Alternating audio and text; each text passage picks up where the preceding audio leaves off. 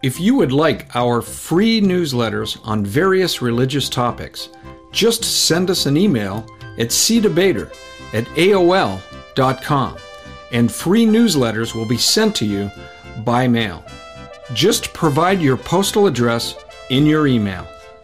The following are samples of some of the newsletters we have available. Does God Believe in Atheists? Part 1.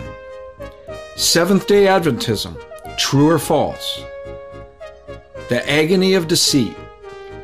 The Origins of Muhammad's Religion. Spiritual Warfare. Are psychic mediums communicating with ghosts or demonic spirits? Testimony to the Eternal Godhead, the Trinity. From Tradition to Truth, a Priest's Story. An evaluation of the Oneness Pentecostal movement. Mormonism, Counterfeit Christianity. Turn or Burn. Jehovah's Witnesses, Deceived Deceivers. Links to these newsletters can also be found at our website, www.biblequery.org. Once on the homepage, simply click on the menu icon at the upper left-hand corner. Then click on the Newsletters button. Feel free to print them out. 1 Peter 3:15 says, "But sanctify the Lord God in your hearts, and always be ready to give a defense to everyone who asks you a reason for the hope that is in you, with meekness and fear."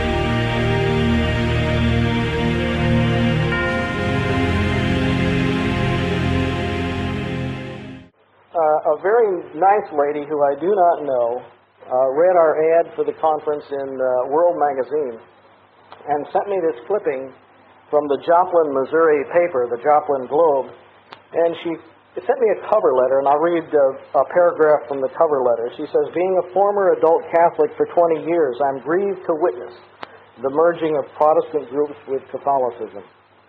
I'm unable to attend the conference, but I'm interested in purchasing the tapes. And here's an article I thought you would be interested in."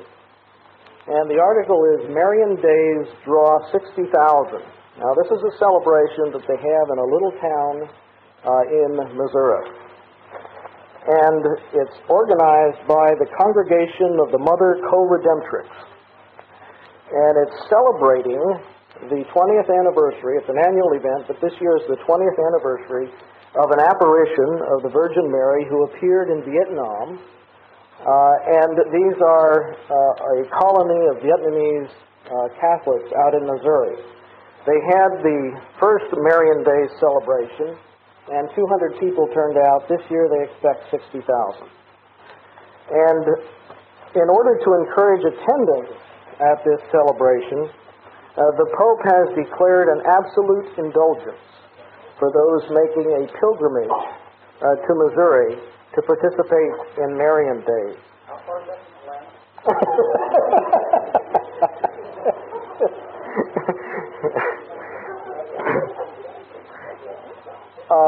And I'll read you a couple of paragraphs from this article here. They interviewed people affiliated with the celebration, and they interviewed this gentleman. He says, "We never get tired and we don't get sick from working in the rain because we have the Spirit of Mary with us." Lee said he has been attending Marian Days for more than 10 years, and he always arrives early to set up tents for others. "I have to be here or I don't feel right," he said. All three men said the celebration of Our Lady of La Vang and the anniversary of the canonization of the martyrs would increase crowds this year. This is a very important year for us. This absolute indulgence apparently means, and I'm sorry I misinformed someone here and I don't recall who it was. The absolute indulgence means that they can cleanse themselves of sin and the tendency to sin. Not do they just get rid of sin, but they get rid of concupiscence as well, in formal terms, in Roman Catholic theology, by going on this pilgrimage to Missouri. Now, our speaker this evening, Tim, is going to be talking about the apparitions of Mary. He's written several books. I'm sure you've seen them back there on the table. Graven Bread, subtitled The Papacy, the Apparitions of Mary, and the Worship of the Bread on the Altar. And I urge you to read it.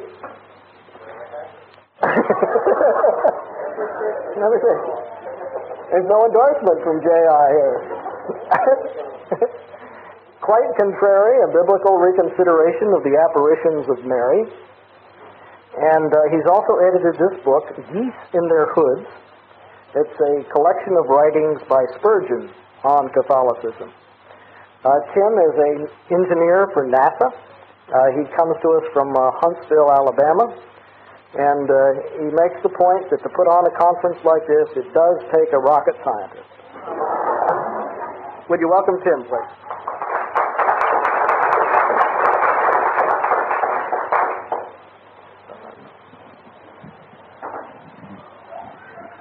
Absolute indulgence. I think there's a vodka commercial in there somewhere. I'll have to send that off to Absolute. I was having a conversation with some friends a while back, and someone piped up and asked me the question. We were talking about Roman Catholicism, and they asked me, do you believe there are sheep in the Roman Catholic Church? And the first thing I said back to them was, you may not realize it, but you're asking about 5 or 6 different questions. And the reason is there's so many different definitions of sheep. There's different definitions of inn. There's so many different definitions of church. And, it could mean anything. And if you're not careful, you could lead someone to believe that there are actual practicing, confirmed, confessing believers who are comfortable sitting in the pews at Rome. I was visiting Rome myself for a weekend earlier this year, and for a brief moment there was a sheep in the Roman Catholic Church. But it depends on how you define words, and of course the Scriptures teach us that sheep are those who are elected by God before the foundation of the world, elected in Christ.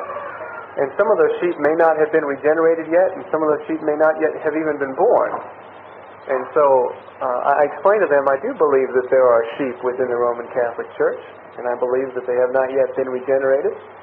And when they're regenerated, they will be de facto excommunicated from Rome, and the Lord will draw them out. But there are no believers who are sitting comfortably in the pews at Rome, acknowledging the sacrifice of the Mass and confessing the dogmas of Rome. And it took me about 20 minutes to explain that, and I realized the time is going to come when I really need to come up with a better answer to that, a quicker answer to that. And the opportunity presented itself about 2 months later, where someone asked very much the same question. They said, do you believe that there are some people in Roman Catholicism who just don't know any better, or is it just believers in Rome who just haven't come out yet? And my answer was simple. I said, the Roman Catholic religion is in league with the devil. That was my answer. And the reason that I answered that way is because I've had so many friends say, well, I've got some dear friends who are Roman Catholic, and sure, they pray their rosary and all, but what's the big deal about that? And the big deal about that is that the Roman Catholic religion is in league with the devil. And they have friends who think that they have to do extra work. So what's the big deal about that? They believe in Jesus, they believe in eternal life. And my answer is, the Roman Catholic religion is in league with the devil. They've got friends who wear their scapulars, but they still confess Christ. What's wrong with that? You know what's wrong with that? The Roman Catholic Church is in league with the devil. Yes. Well, I say that for a very specific reason. That's the ultimate conclusion of the paper that I'm presenting at this conference. And the title of the paper is Roman Catholic Marian Superstition and Its Influences in Rome. And the question that I need to answer tonight is, where does a lot of this superstition come from? And the superstition comes from the devil in a very active and very specific way. It's not just sort of a random thing that people come up with in their minds, although that too can be a source of superstition. I wanted to talk about the visions of Mary, but first I want to just talk about where Mary is in the hearts of Roman Catholics. And strangely enough, they actually do believe that Mary is in the hearts of Roman Catholics. They believe that the Spirit of Mary, as John just read, that the Spirit of Mary dwells in the hearts of Roman Catholics. And just the statement that John read, this gentleman that said that he has to be present at the shrine or he doesn't feel right because the Spirit of Mary is there. That's superstition. And that superstition has a very specific origin. The Roman Catholics who regard Mary as mediatrix and redemptress are just longing for the Pope to come out and proclaim the final Marian dogma. You may have read in this magazine Newsweek that came out last year, The Meaning of Mary. In this magazine, there's an article just about this new dogma, what its implications are, and what people are thinking about it. There's also another booklet called Mary, Co-Redemptress, Mediatrix, and Advocate. And contained in this are the petition cards that you can fill out. You've probably heard before that millions of Roman Catholics around the world have sent petition cards to John Paul II asking him to proclaim the dogma. Well, this is where they're getting their petition cards from this little booklet here that you can order. And you can get lots of copies and distribute them to your friends if you like.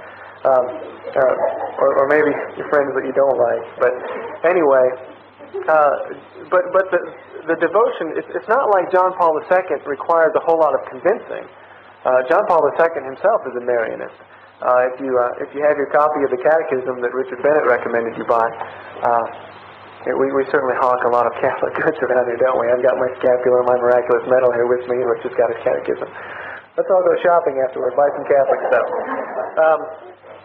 In the 1994 Catechism, John Paul II, he wrote the introduction to that, and he said, I beseech the Blessed Virgin Mary, Mother of the Incarnate Word, and Mother of the whole Church, to support with her powerful intercession the catechetical work of the entire Church on every level, at this time when she is called to a new level of evangelization. When John Paul II talks about her powerful intercession, and Roman Catholics are talking about Mary and her mediating role and her co-redeeming role, and they're talking about the Spirit of Mary dwelling in us. If you've ever read The Glories of Mary by Alphonsus Liguori, there are quotes in there that say that when Mary speaks, all must obey, even God. And one of the visions of Mary that has been approved by the Roman Catholic Church even says that Mary gave us 6 days for working, and the 7th she is reserved for herself. When you think about this, you think about the Spirit of Mary, the redeeming merit of Mary's work, the advocacy of Mary, Mary giving us 7 days for working. You begin to realize that Mary has become, in the Roman mind, a self-standing trinity of her own, hasn't she? She's adopted all the very specific and individual attributes that we reserve for the individual persons in the Trinity. But where does this come from? I want to talk about the visions of Mary, but first I want to start talking about where John Paul II found his Marian devotion. And if you ever got a chance to read another Catholic book, I recommend getting a hold of this one if you don't have it, Crossing the Threshold of Hope by His Holiness John Paul II. In this book he talks about where his devotion came to and how it is that he came to be devoted to Mary. He says, during the Second World War, while I was employed as a factory worker, I came to be attracted to Marian devotion. Thanks to St. Louis de Montfort, I came to understand that true devotion to the Mother of God is actually Christocentric. Indeed, it is profoundly rooted in the mysteries of the Incarnation and Redemption. And I've got another book here that John Paul II actually called this out by name in his book, Crossing the Threshold of Hope. It's called True Devotion to the Blessed Virgin. And it's in this book that we find out that the Lord sends forth His Spirit, and when the Spirit sees the Spirit of Mary residing in the hearts of God's elect, then God sends His Spirit into them, making Mary the deposit of our inheritance, the first deposit on our inheritance. But John Paul II doesn't just have a devotion that's based on the written Marian writings of the Roman Catholic Church. He actually has devotion that's based on the more experiential aspect of Marianism, which is the Marian apparitions. We had one referred to tonight. There's many others throughout the history of the church. And I'm not going to get to all of them. We could spend a whole night just talking about what all the visions of Mary have said. But what I want to talk about tonight is just a few of them, and then talk about their origins. John Paul II, in a 1983 visit to Lourdes, where a vision of Mary appeared back in 1858, said, "Behold, here is what was spoken about in the book of Apocalypse. The dragon stopped in front of the woman as she was having the child, so that he could eat it as soon as it was born from its mother." And what he's referring to really is the first half of that verse. It says, "I looked up and I saw in the heavens a woman wearing a crown of 12 stars, standing on the moon and clothed in the sun." And that's how Mary is purported to appear in all the different apparitions. And John Paul II was saying, this is what Revelation chapter 12, verses 1 and 2 is talking about a woman appearing with 12 stars for a crown, standing on the sun, standing on the moon and clothed in the sun. Of course, the problem with this, of course, is that the woman who's described in Revelation 12, verses 1 and 2 is experiencing childbirth pains, isn't she? And we know that childbirth pains is a consequence of the original sin that Mary was supposed to have been exempted from, right? Which, of course, causes a little bit of a contradiction. It's that paradox that they love so much, isn't it? The paradox. John Paul II also is very much devoted to the apparition of Mary at Fatima. In fact, it's his favorite apparition. And he actually said that when he survived the assassination attempt in 1981, that the reason that he survived was because of the intercession of Mary of Fatima. And the reason he believes this is because the assassination attempt took place on the anniversary of the appearance of Mary at Fatima in 1917.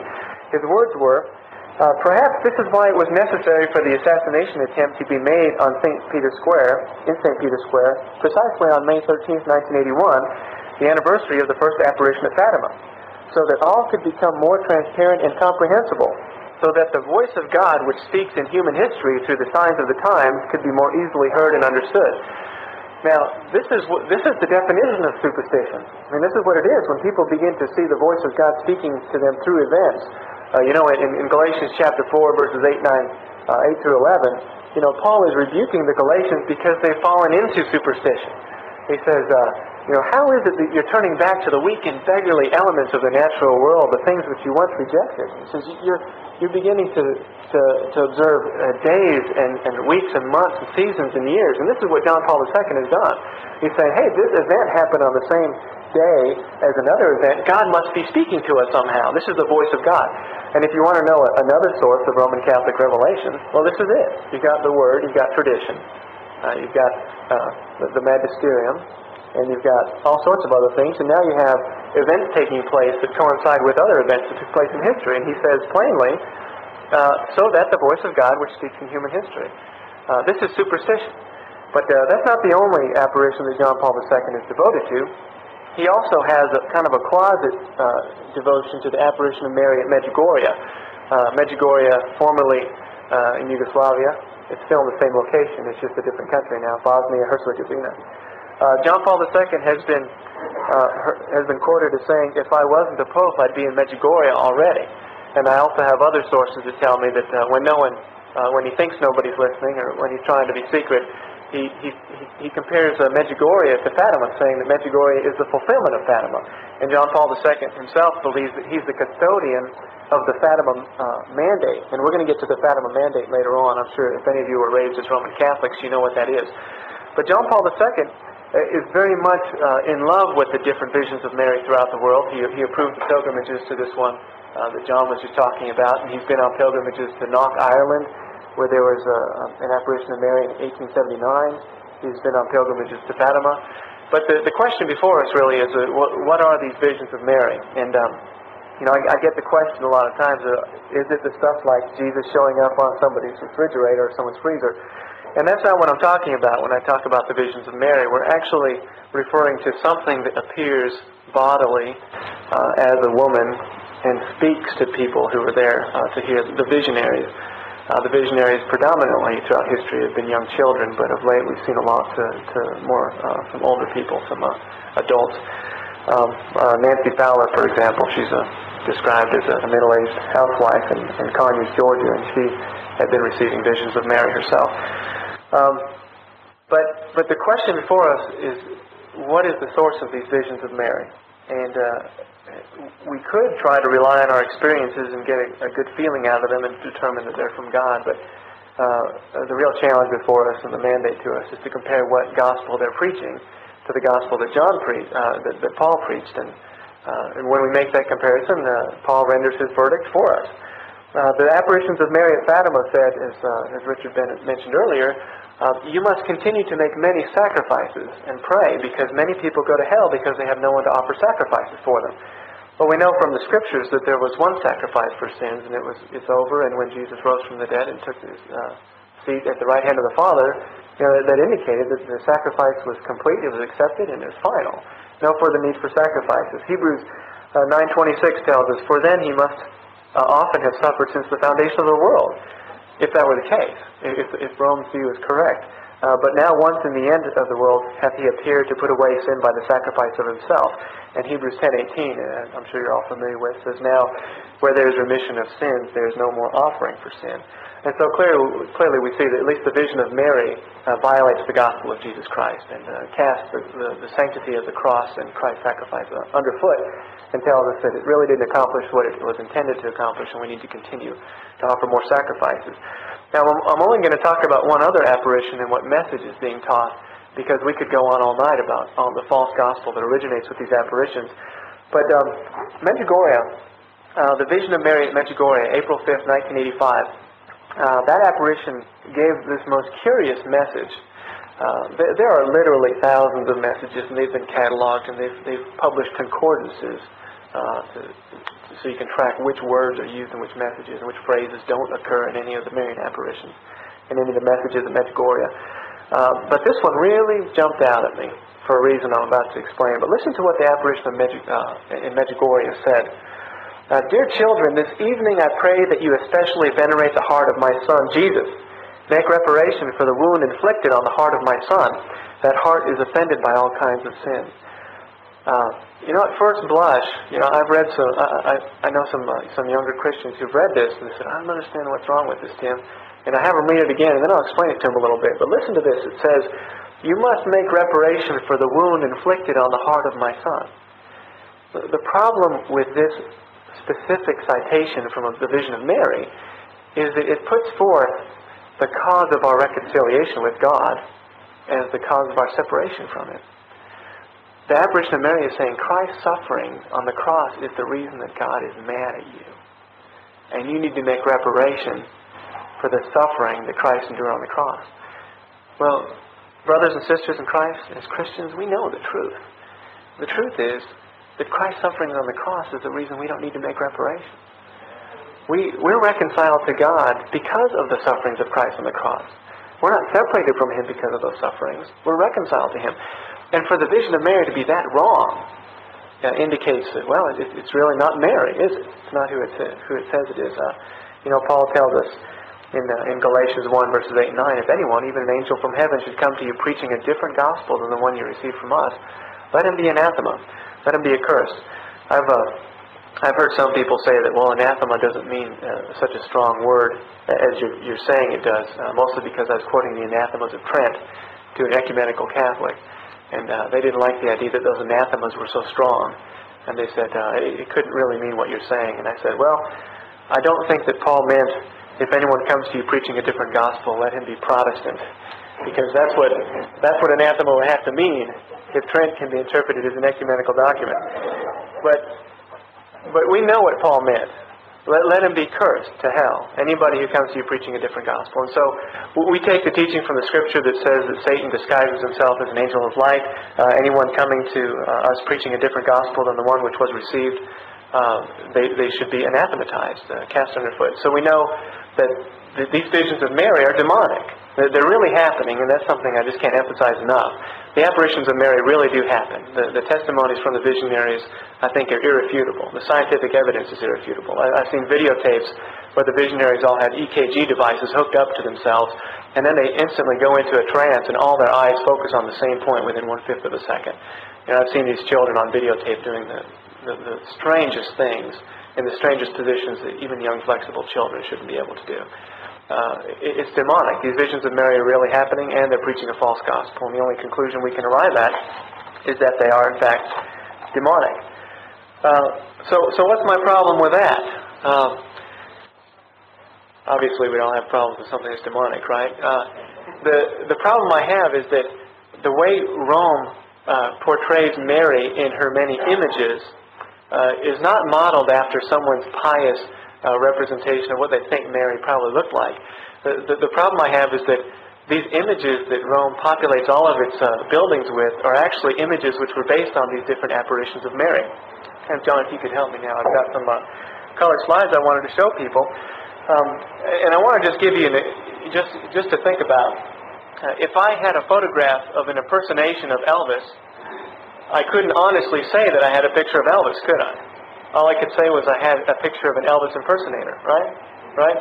And so, if we model an image after a demon claiming to be Mary, we don't have an image of Mary, do we? We have an image of a Mary impersonator. We have an image of a demon. And if you could go ahead and put the first slide up there. I'm sure all of you have probably seen this picture before. One of the ways that Rome venerates Mary is to send a statue of Mary around the world for veneration. And these kind of statues Rome carries around in processions. The thing that I wanted just to make clear on this is this vision of Mary here is actually John Paul II's, on this statue of Mary, is an image of John Paul II's favorite apparition, or the image of Mary at Fatima.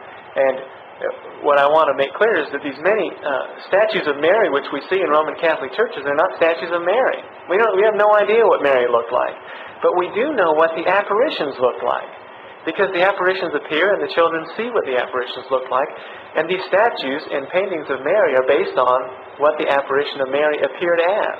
And so we can't honestly say that what we have here is a statue of Mary.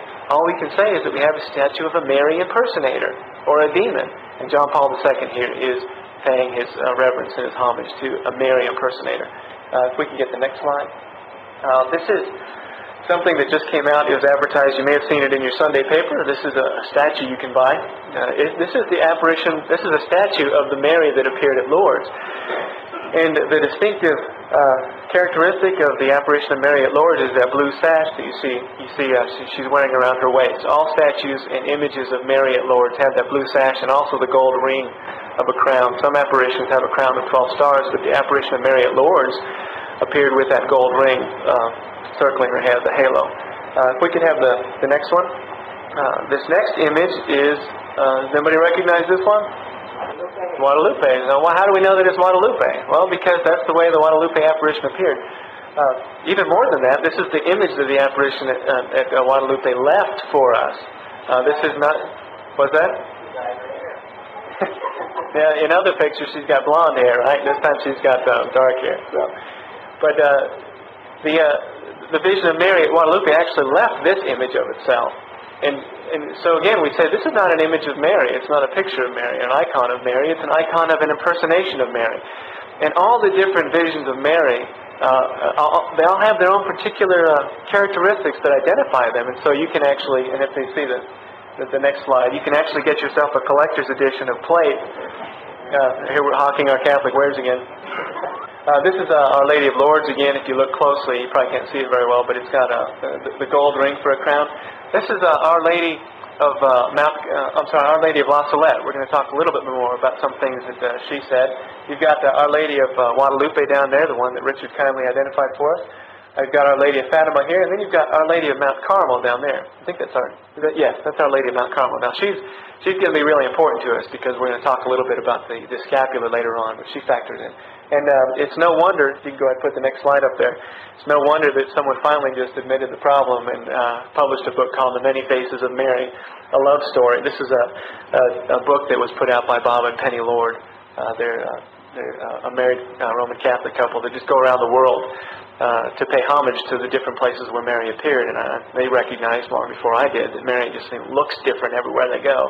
And the reason is, well, it's, as I said, which one of these is Mary? If these were photographs, we'd have to conclude that these were all different women. And we don't know what Mary looked like. All we can say is that all these different statues and all these different Roman Catholic buildings around the world are statues of demons. I've had personal friends of mine get married in Roman Catholic churches, and I'm sure you've seen this too, where once the couple is married, they take a bouquet of roses and lay it at the foot of a statue of Mary. Well, the statue that my friend and his wife laid their bouquet of roses beneath was a statue of Our Lady of Fatima, a demon. He laid his a bouquet of roses as a way to seal the sanctity of his marriage. He honored a demon by setting some roses at its feet. That's all the slides I have for now, John. Thanks. Now, that's just one little part of what I want to talk about. I mean, it's just the beginning. I don't think that we can go around saying, "Oh, we've really nailed Roman Catholics on this. They've got statues of demons in their buildings." But I do want to just kind of show the flavor. What I want to show as we go through all these different categories tonight is just to demonstrate that we're seeing a tendency in the Roman Catholic religion, and more as we dig up more information, to give credence to that which is taught and given by devils. And making images of Mary is one thing, but the Guadalupe image was actually given by a demon. And there's another vision of Mary, that which took place in 1830 in Paris, France. It's called Our Lady of the Miraculous Medal, and the vision there appeared to St. Catherine Labouré. And in that case, the vision of Mary instructed Catherine of Labouré to design a medal, and actually provided the design of the medal to Catherine Labouré. And Catherine took that image and went and had it struck as a medal. But the visions of Mary actually have provided their own images to be struck, and they've actually provided the image under which they would like to be venerated. And if any of you have ever had your miraculous medal, you look at the front of it, that picture of Mary on the miraculous medal was an image provided by a demon.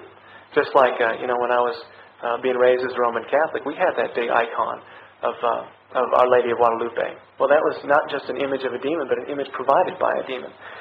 Now, I would like to move on and talk about the influences of the apparitions of Mary on Roman Catholic practice. And actually, in this case, I want to start by talking about an apparition of Jesus and how an apparition of Jesus influenced the Roman Catholic religion.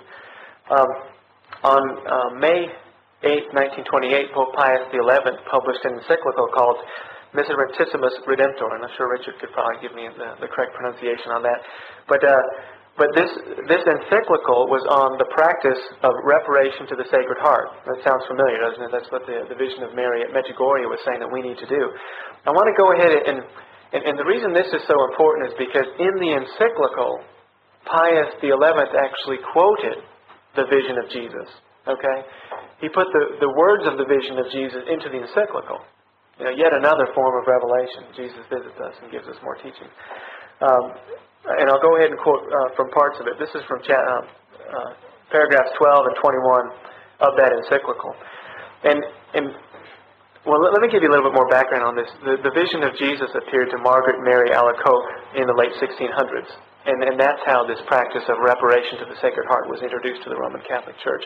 And Pope Pius XI published this encyclical to commemorate that and to encourage the practice. Listen to what he says in the encyclical, encouraging this form of devotion which was introduced by a vision of Jesus. For when Christ manifested himself to Margaret Mary and declared to her the infinitude of his love, at the same time, in the manner of a mourner, he complained that so many and such great injuries were done to him by ungrateful men. And we would that these words in which he made this complaint were fixed in the minds of the faithful and were never blotted out by oblivion.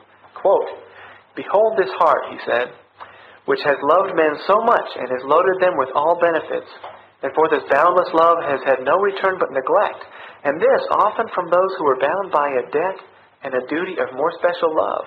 And that's the end of the citation from Jesus, but Pius XI continues. In order that these faults might be washed away, he then recommended several things to be done, and in particular the following as most pleasing to himself. Namely, that men should approach the altar with this purpose of expiating sin, making what is called the communion of reparation, and that they should likewise make expiatory supplications and prayers prolonged for a whole hour.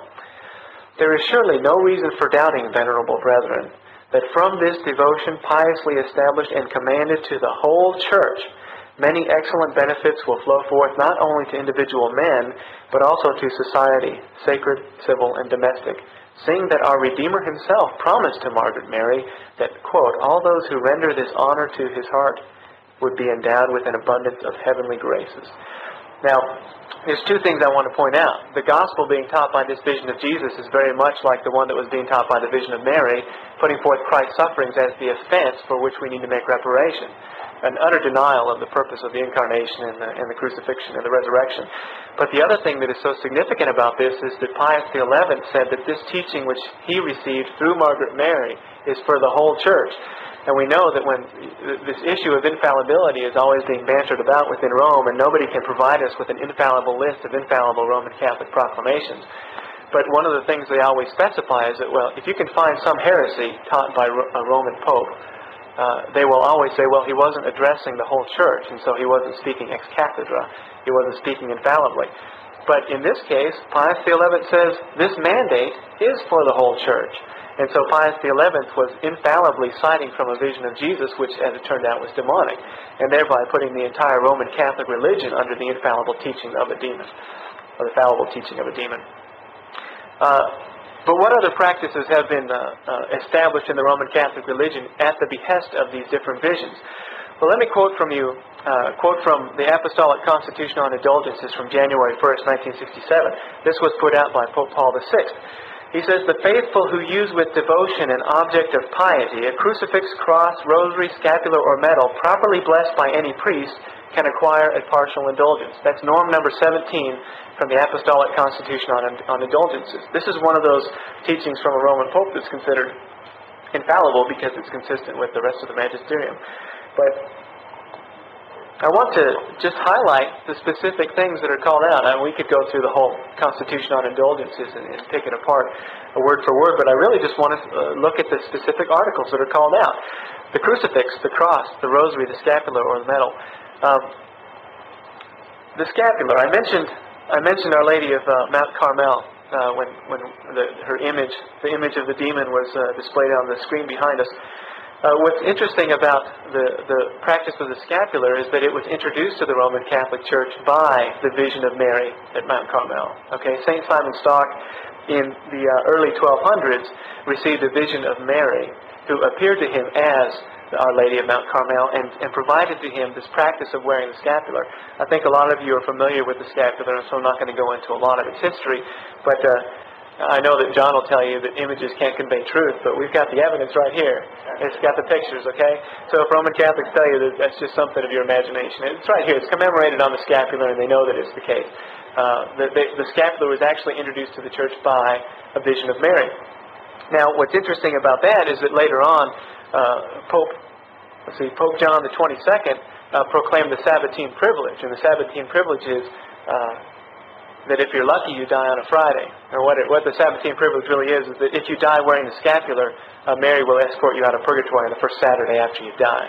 And so, if you die on a Friday, you've got less than 24 hours and you're out. If you're wearing this. Now, later on, in 1613, Pope Paul V reduced that blessing to say that Mary assisted you with her special graces and merits on the first Saturday after your death, but didn't necessarily escort you out of purgatory. But the point is that you have this whole string of popes who are confirming the scapular and then adjusting the doctrine and inventing the Sabbatine privilege, all of which was introduced to the Roman Catholic religion by a demon. We'll continue, and I want to look at next is the miraculous medal. I've already talked with you about its origins. The vision of Mary in 1830 to Catherine Labouré appeared and basically gave the design for this medal with the promise that anybody who wears this medal will receive great graces. And I want to cite for you just the quote I was referring to earlier. This, again, is superstition defined by Roman Catholicism. The vision of Mary appears, provides the design for a medal to be struck. It says that everybody that wears it will receive great graces. The issue that always comes up with visions of Mary is they need to be either approved or dealt with somehow. The Roman Catholic religion needs to do something to say this is really from God or it's not from God. It doesn't always work, though. I think they've tried that with Medjugorje to not much success. But listen to the citation. It comes from a book called Encountering Mary. It says, "While it is generally acknowledged that the great popularity of this miraculous medal helped prepare the way for Pope Pius IX's proclamation of the dogma of the Immaculate Conception in 1854, it would seem that it also contributed substantially to the Church's formal approval of the authenticity of Catherine's visions." I mean, again, it's another source of revelation. Hey, people wear this; they seem to get lucky. The vision that introduced it must be true. And this is what superstition is. And this is the visions of Mary are playing into all these different forms of superstition, whether it's to kneel, to lay your flowers before a statue of a demon when you get married, or to wear a medal that was designed by a demon, or to wear a scapular that was given to the church by the Roman Catholic religion by a demon. This is superstition, and it's the superstition that says, well, they're practicing this, it seems to work, therefore its origins must be true. Well, the problem is that we don't determine what's demonic by what works and what doesn't work. We determine what's demonic by what gospel is being taught. And of course, the apparition of Mary in 1830 says that this is one of the ways you get your graces. You get grace by the work of wearing the medal, right? And Richard has talked enough already about how you can't get your graces by the work worked, right? So the apparition of Mary, at least we can say the apparition of Mary in 1830 did not have a good understanding of grace, even though it purports to dispense it to all Roman Catholics. The final article that was referred to in the Apostolic Constitution on Indulgences was the Rosary, which also has a crucifix on it. But this was also introduced to the Roman Catholic religion by a vision of Mary in 1206. St. Dominic Guzman received the Rosary in its current form from a vision of Mary. Now, I referred to St. Louis de Montfort earlier. I held up the book called True Devotion to Mary. He has another book. Let's see if I've got it. Yeah, I ordered these correctly. This is called The Secret of the Rosary by St. Louis de Montfort. And it's in this book, the one that's this author who so heavily influenced John Paul II in his devotion to Mary. It's in this book that we find out that, yes, indeed, in addition to the scapular being given to the Roman Catholic religion by a vision of Mary, the Rosary also was given to the Roman Catholic religion by a demon, as it turns out. So far we've got images of demons in the Roman Catholic Church buildings. We've got indulgence doctrines being proclaimed, the Sabbatine privilege being proclaimed, based on an article and a practice that was introduced to the Roman Catholic religion by a demon. You've got the practice of devotion to the Sacred Heart and 1-hour communion reparations, practiced by Rome and encouraged by Rome to the whole Church, practices which were introduced by a demon, praying your rosary, wearing your scapular, wearing your miraculous medal, all these practices which were introduced by demons to the Roman Catholic religion. But now I want to talk about something that was just a moment ago hinted at, and that is the influence of the apparitions of Mary on actual Roman Catholic dogma. And when I say that, I want to refer specifically to like the Immaculate Conception and the Assumption and this final Marian dogma that so many Catholics are anxious to see, the dogma of Mary being the co-redemptress, mediatress, and advocate for the people of God. As the citation I read earlier stated, the success of the miraculous medal had a significant impact on Pope Pius IX's later proclamation of the Immaculate Conception dogma. And one reason for that is that part of the design of the medal is the wording around the circumference of the medal. Just in case the image wasn't enough to convey truth, the apparition provided some words along with the image. And the words were, "O Mary, conceived without sin, pray for us who have recourse to thee." Now the reason that Zimdars Swartz, the woman who I cited here from that book, Encountering Mary, the reason she made reference to the Immaculate Conception dogma being influenced by the miraculous medal was because the miraculous medal, which stated, "O Mary, conceived without sin, pray for us who have recourse to thee," was introduced as a practice to the Roman Catholic religion 24 years before the dogma was defined.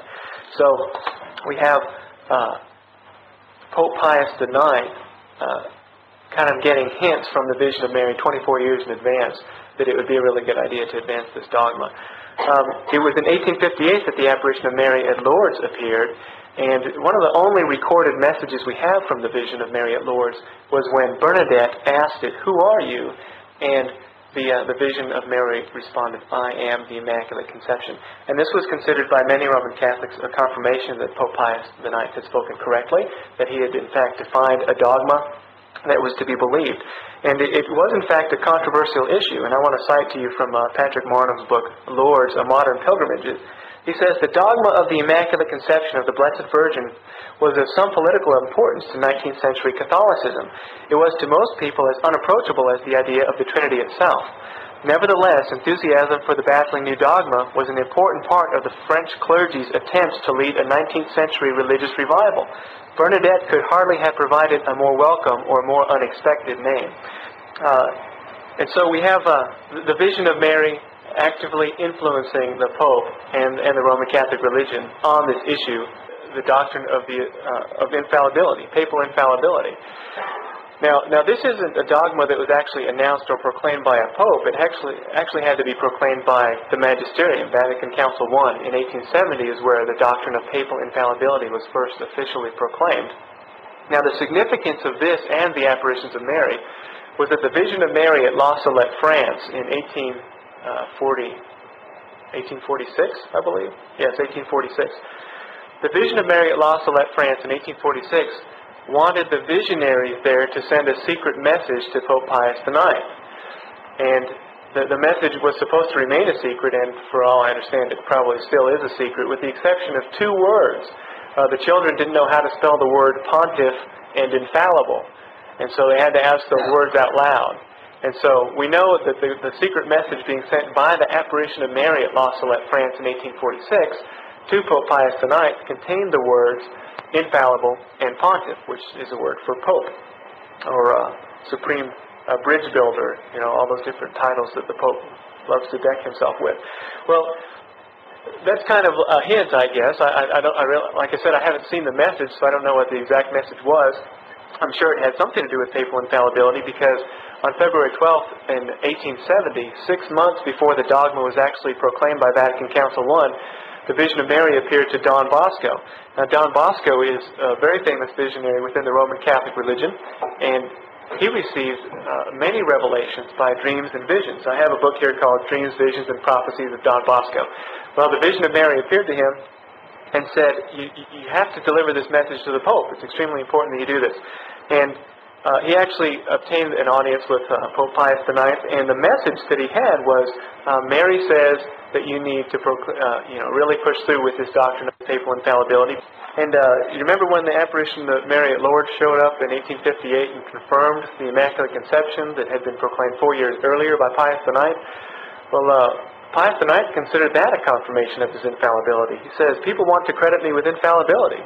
I don't need it at all. Am I not infallible already? Didn't I establish the dogma of the Virgin's Immaculate Conception all by myself several years ago? That was quoted from the book, How the Pope Became Infallible, Pius IX and the Politics of Persuasion. But so we see how the Immaculate Conception dogma and the papal infallibility dogma were both influenced by apparitions of Mary, which, as we know, are demons. Well, the next dogma is the Assumption of Mary.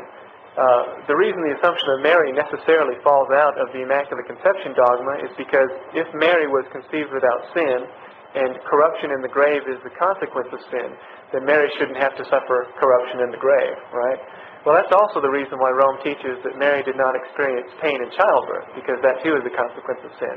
And that's one reason Revelation 12:1 and 2 can't be considered to be fulfilled in visions of Mary being, appearing in modern times, because that woman in Revelation 12 was a sinful woman, right? She had childbirth pains, even if you take it figuratively. But in his introduction to the Assumption dogma, Pope Pius XII, who introduced this dogma in 1950, he referred to the Immaculate Conception dogma and said that it's obvious that the Assumption dogma is true because the Immaculate Conception dogma is true, and he had the authority to do it because he had infallibility now. And so you see this Marian dogma of the Assumption of Mary was constructed on the two pillars that the apparitions of Mary had helped establish before, the Immaculate Conception and papal infallibility. And there is yet more work to be done by Rome on this issue, and that is to define the final Marian dogma. And the apparitions of Mary have not been idle. In 1950, when Pope Pius XII did proclaim that Mary had been assumed body and soul into heaven, there yet remained one more thing to be done, and the apparitions of Mary went right to work. And very shortly after that proclamation, a vision of Mary appeared to Ida Peterman in Amsterdam, Holland, and said it's time for the Pope to go forward with yet one more doctrine. That is to proclaim Mary to be the co-mediatrix redemptrix and advocate for the people of God. So now, we see statues of demons in Rome, practices of demons in Rome, articles introduced to the church by demons, icons of Mary introduced to the church by demons. You have popes being persuaded by demons, infallible popes being persuaded by demons to proclaim doctrines. You have infallible councils being swayed by apparitions of Mary, by demons, to proclaim dogma. What I want to talk about next is the influence of the visions of Mary on individual popes. I've already talked with you about how Pope Pius IX received a private message from the vision of Mary in 1846. The apparition of Mary at Fatima had the Fatima secret, which was to be delivered to the Pope. It was delivered to Pope Benedict XV in 1917 and has been read by every Pope to hold the throne or the seat of St. Peter since then. This is a secret that, from what I understand in the accounts, anytime the Pope reads this, when they ascend to the throne, they open up the golden box that has the Fatima secret in it, and they read it, and they tremble and put it back in the box. And I don't know what the contents are. There's been a lot of theories about it, but the point is that the popes, who are they consulting? What's the first thing they do when they take office? Find out what the apparition said in 1917, the demon in 1917. John Paul II has also received private messages from apparitions. I'm sure he's read the Fatima secret by now. He also has received a secret message from the vision of Mary in Medjugorje. And I will quote to you from a diary from a pilgrim to Medjugorje. The entry is, "My question to Maria," who is the visionary. "My question to Maria was, has Our Lady given a message to our Holy Father?" "Yes," she replied. "Well, what was it?" I asked. "It was for him," she answered. "Oh," I said, and the whole crowd laughed. "It was a special message for him," she explained. So John Paul II has also received his own private revelation from a demon from the pit of hell. What I want to talk about, though, is the public mandate that was given at Fatima in 1917. And the apparition commanded, said, "What Our Lady wants," this is in the words of Lucia, who is the Fatima visionary.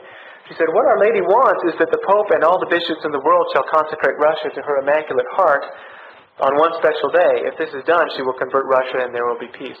I said earlier in the talk that John Paul II considers himself to be the custodian of the Fatima Mandate or the Fatima Promise.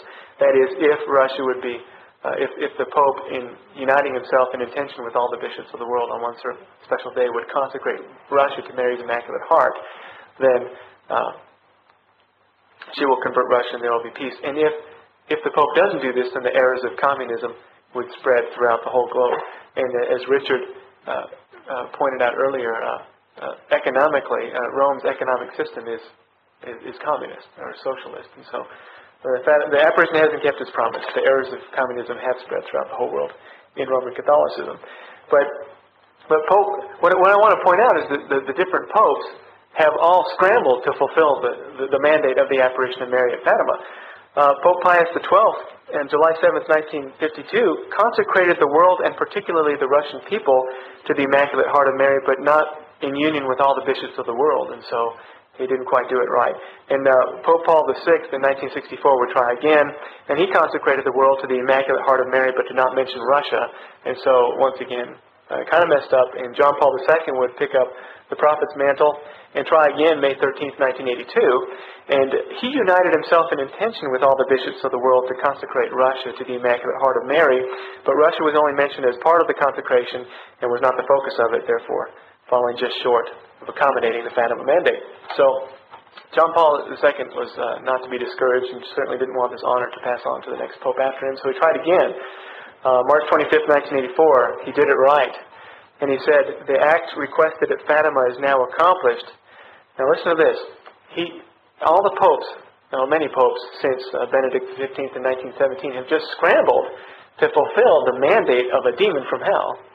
And when one of them finally gets it right, listen to what the first thing he does is, "The act requested at Fatima is now accomplished, but now it is necessary for every bishop to consecrate his own diocese, every pastor his own parish, every father and mother their own family." What he has done, he's doing what Pius XI did. What did Pius XI do? He quoted from a vision of Jesus, said his teaching is commanded on the whole church, and effectively he handed over the entire teaching authority of Rome to the hands of a demon. Well, John Paul II has pretty much done the same thing. He says, now that I've fulfilled the request of the vision of Mary, now it's time for everybody else in the Roman Catholic religion to do the same thing. So, where does that put us? We have visions of Mary that are introducing dogma. We have statues and icons that are designed after demonic impersonators of Mary.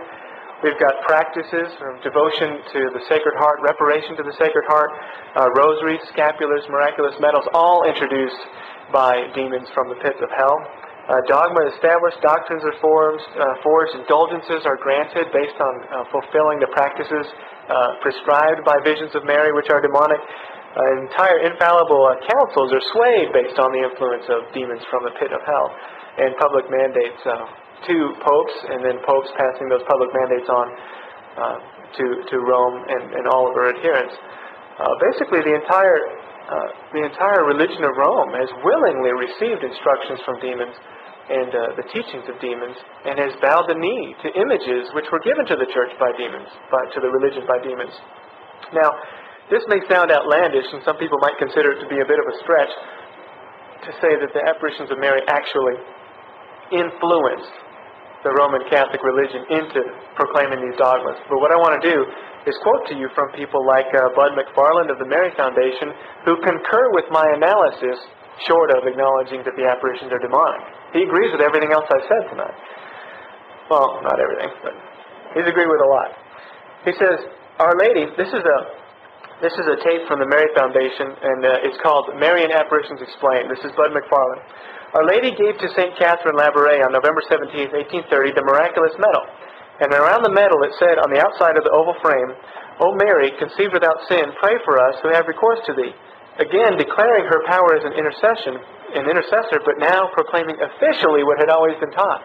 Notice how he considers Mary's medal as the official proclamation of the dogma, even if it came 24 years prior to Pope Pius IX, taking that responsibility. Her Immaculate Conception conceived in the womb of St. Anne, her mother, free from original sin. And our Holy Father, Pope Pius IX, 18 years later, writes an encyclical on her Immaculate Conception, and in 1854 proclaims as an official dogma of the Church the Immaculate Conception of the Blessed Virgin Mary. And in fact, when Our Lady appears in 1858 to St. Bernadette at Lourdes on March 25th, she says, I am the Immaculate Conception, reconfirming the Pope's official proclamation of this dogma. Bob and Penny Lord, who authored the book appropriately titled The Many Faces of Mary, agree with me, or at least they agree with Bud. I'll say that. They agree with Bud McFarland on this. Now listen, they're actually saying that Mary recognized there was a need for this dogma, and so that's when she took action. Listen to what Bob and Penny Lord said about how the visions of Mary have influenced the Roman Catholic religion. There was a great need for the doctrine of the Immaculate Conception of Mary to enter into the consciousness of the people. Mary began her crusade for renewal of devotion to her Immaculate Conception on the Rue du Bac in Paris in 1830. She continued pressing the point home until Pius IX officially proclaimed the doctrine of the Immaculate Conception in 1854. In the event that there was still any doubt in the mind of the faithful, she appeared to St. Bernadette at Lourdes in 1858 and made the statement, I am the Immaculate Conception. Now, like I said, we have the pictures right here. The apparition of Mary introducing practices. We have Roman Catholics acknowledging that the apparitions of Mary actually influenced the proclamation of the Immaculate Conception dogma. And as we know, the apparitions of Mary actively influenced the proclamation of the doctrine of infallibility. The one that I really want to hone in on is from a Roman Catholic priest called Michael Scanlon. On July 6th in 1994, he was speaking at Holy Family Catholic Church in Ogden, Utah, and I obtained the video of his homily that day. And he basically went on for a whole hour talking about all the different Marian apparitions in history. And he really wasn't telling me anything I didn't know, but he did say something at the end that was very curious. He said, we're a church that believes in Scripture and tradition. This is his emphasis. We're a church that believes in Scripture and tradition. This is our tradition. This is part of the belief of our church, the traditions of Our Lady's apparitions and those messages. And Roman Catholics acknowledge that they, to some degree, have been taught by the visions of Mary and instructed by them. And so, I just wanted to end on 1 Timothy 4:1. Richard referred to this earlier. Now the Spirit speaketh expressly that in the latter times some shall depart from the faith, giving heed to seducing spirits and doctrines of devils. We've seen it all tonight. Images provided to the church by devils. Councils being swayed by devils. Popes proclaiming doctrines of devils. Roman Catholics being told to practice the practices which were introduced by devils. Wearing medals, praying their rosaries. popes receiving secret messages from devils, scampering about trying to obey every little jot and tittle of the request that's made by the devil that appeared at Fatima in 1917. So the question that we come back to is that are there sheep in the Roman Catholic religion? And the question is always posed because people want some level of comfort to know that a departed relative may yet be in heaven, or they have close friends who are still practicing Roman Catholics, or they want some affirmation from you that still Rome may yet be a denomination within Christianity. And my answer remains the Roman Catholic religion is in league with the devil. If you like our YouTube channel, please subscribe by clicking on the subscribe button and then by also clicking the bell above to get an automatic update whenever we produce another YouTube video for our See Answers TV channel. Please share our videos with your friends and relatives. May God bless you. Only one life will soon be passed. Only what is done for Christ will last. See related videos by tapping or clicking screens.